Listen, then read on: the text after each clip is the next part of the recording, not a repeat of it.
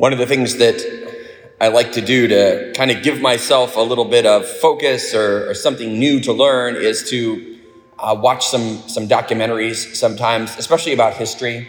I love history, and so there I was on the 4th of July with some friends, and 60 Minutes came on and did a quick little profile of the documentary historian filmmaker Ken Burns. Some of you will know him. His probably most famous one is on the Civil War, and then he did one on baseball. I saw that he had done one on country music, and I love music, but I don't know as much about country music. So I'm like, well, I'm going to watch that. That'll be something great to kind of lighten my spirits, and it was wonderful. I learned all about the history of country music and the way it works today, and it's great. Then I remembered that he also had done one on the Vietnam War. I'm like, I grew up slightly after that, so I don't know as much about the history of the Vietnam War, so I'm going to watch that one. I'm kind of in the middle of it, and this is not as happy as country music, shall we say. And the thing that I suppose most caught my attention is I'm looking at the readings today, and it's all about, sheep and shepherding, but leadership. And it reminded me as I was watching the Ken Burns series on the Vietnam War about how the people at that time, so the people, this is largely you people, I know I'm talking to, at the time of the Vietnam War, the people they're interviewing are like, we could never believe that our government would do anything wrong. And I'm not, whether or not the Vietnam War is right or wrong or whatever, the people were all interviewed saying like, well, our government would never go to war if it wasn't absolutely just the best, most perfect thing. And this is what people really believed. You interview all the people, and at that time, like, they could never dream of doubting their government. Wow, how things have changed. And largely how things have changed probably because of the Vietnam War. Because, of course, eventually it came out that, right or wrong as to what you think about the war, like, the government was definitely lying to the people and not wanting to tell them what was really going on. And eventually that really, as you might imagine, eroded confidence in the government. Because not only was it a question of maybe the government would go to war in a way that wasn't good, but then you come to see, okay, they would definitely lie to us about it. They would definitely hide the truth from us. And I can see how quickly those days of like, well, our government would never do anything bad, would it? Well, the answer is yes. And so that kind of eroded confidence to now, I don't necessarily, my personal opinion on this doesn't matter. I've kind of tuned off the TV a little bit, but I'm told anyway that there are certain people who decide not to get the COVID-19 vaccine because they think the government is secretly implanting microchips in them to like control them somehow. I'm like, that seems a little far-fetched to me. I haven't done the research, so don't take my opinion for it. But the idea that we went from, we can trust our government, right? I mean, the government only does what's good. They would never go to war if it wasn't really necessary, to, I think the government's implanting microchips in us to control us. It's a bit of a downslide, we might say. So what to do with that? What to do? And maybe I look at leadership today from church and state. So starting with state leadership, well, what about the shepherds of our social political society? Well, obviously, we have a healthy skepticism. They're probably beyond a healthy skepticism. We wonder, can anything good come from government now? Well, as someone who has traveled around the world a lot and studied history, our solution is, of course, well, we'll elect new leaders. Okay, that's a solution, and maybe we should just be thankful that that's actually a solution for us. I mean, talk to the people in Cuba or other countries where elect new leaders is not a possibility. Largely, the Vietnam War was fought to prevent the spread of socialism, communism. Today, we're far enough removed from that our young people don't really even know what socialism or communism really is. And they think, well, maybe it would be a good idea. Like, yeah, except every other time it's been tried and failed, and people end up, at the point of a gun from their leaders. So we're doing a little better than that. But at the same time, I think we can rightly look at our leaders and see their failings, and maybe just the failing of a lot in leadership. What do we do with that? Well, on the one hand, I would do what Jesus kind of said to the apostles to do in the scriptures, come away to a deserted place for a bit. In other words, it's good to be politically informed. It's maybe not good to be a political news junkie where all you do is sit in front of the TV and, news flash. The 24-hour cable news TV is not primarily designed to keep you informed. It's designed to keep you agitated in watching them so they can sell you whatever in the commercials in between the supposed news. So just be careful. We as human beings, we like to have things that are, obvious that we need to go fight and do good. Well, the news is pretty good about making you think that everything is all messed up and broken and we should be agitated all the time. And it's probably not that bad either. So maybe try coming away, turn off the TV, go to a deserted place for a while. Not everything that is going on at every place in the world requires your individual immediate attention.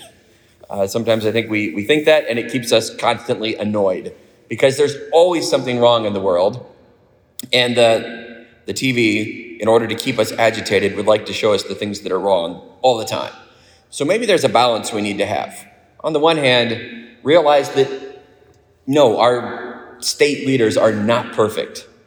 Maybe that doesn't need to be said as much today, but realize that maybe most importantly of all, that the state is not our salvation. No matter how great a system of government we have, and I happen to think we've got a pretty good one in the United States. As one famous person said, it's the worst system of government in the world here in the United States, except for all the others. Do some history, study other systems of government. You'll see ours is pretty good. But we also recognize that it's imperfect. It's led by very imperfect people. So don't look to the state. Don't look to even just electing new leaders as to be the solution. That's to put the state in a position that religiously is not good. The state is not God. The state is not our salvation. No system of government is ever going to provide everything we could possibly want. So have a healthy skepticism, but also be thankful that, especially here in the United States, we've got a pretty good government. So that's a little bit about maybe the shepherds of the state. Healthy skepticism, but also try to go out and really love our country and make it the best we can. But then I think we look at leaders of the church. So the shepherds of the flock of God. And here, it's almost if we take now the leadership of the state and we say, okay, but in the church, those leaders should all be perfect. Yeah, the government of our secular state is corrupt. But the church, well, they're all supposed to be perfect. Well, it's not a bad ambition, I suppose. The problem is that's also not possible. Your church leaders, I can assure you, are all corrupted by the effects of original sin, ongoing. And by the way, so are you. So no, the church isn't a chance for a do-over on political society to say, well, here's a political society, but it should be perfect because, well, it's the church. So it's run by people who love God and should be perfect. No, also not true. In fact, Jesus knew this very well because he didn't pick any perfect people to be leaders of his church. Now, in fact, he kind of did the opposite in that the Jewish leaders at the time, especially the Pharisees, well, they had this idea that, yes, the leaders of God's people should be perfect. So the Pharisees held themselves out as, we're perfect. We live the law perfectly. Follow us as God's leaders because we're perfect and we do it better than everybody else. Well, Jesus came and there's no coincidence that he had the most run-ins with the Pharisees, saying, stop doing this idea of everyone's got to be perfect before God will love them. You're not perfect, Pharisees. Well, they didn't like that. And especially Jesus came to appeal to a bunch of normal people who realized they're not perfect and they're not going to be.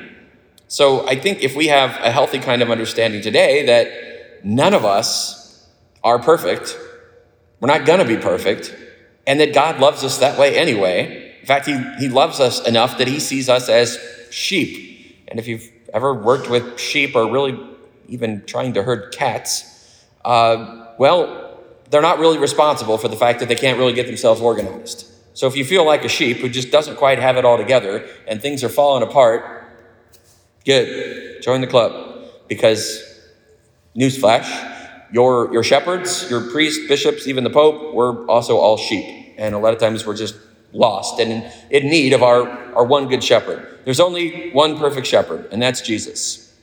The rest of this mess of things, that is the actual concrete existing church in the world, well, sometimes can be just as politically messed up as the state. And Jesus knew that. He promised that his church would last forever and that hell would not prevail against it in the end. Doesn't mean it's not going to get pretty messed up along the way. And certainly those of us who have lived in the last, 20, 30 years have, seen that at the time the Vietnam War was going on and things were messed up there, things were pretty messed up in the church too. We'll just find out about it later, so to speak. So what to do with that?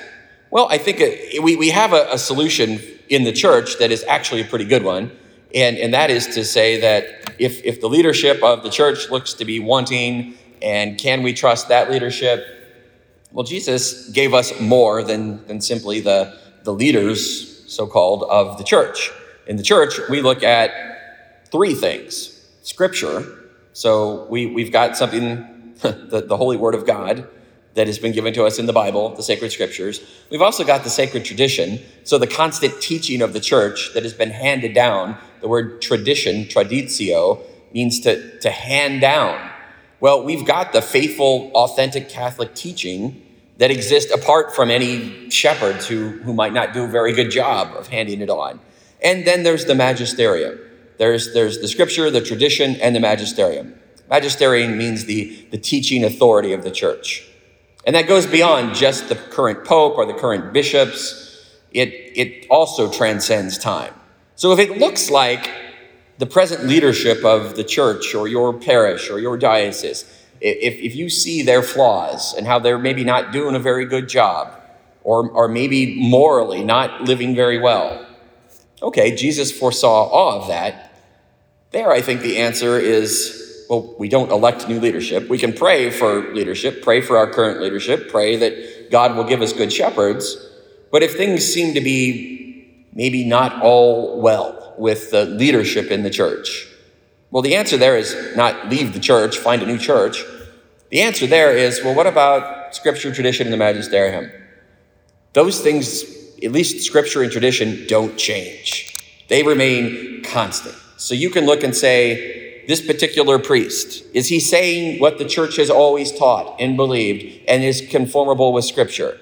If not, he's just a bad shepherd. And the first reading has something to say about shepherds who lead people astray and don't teach God's truth.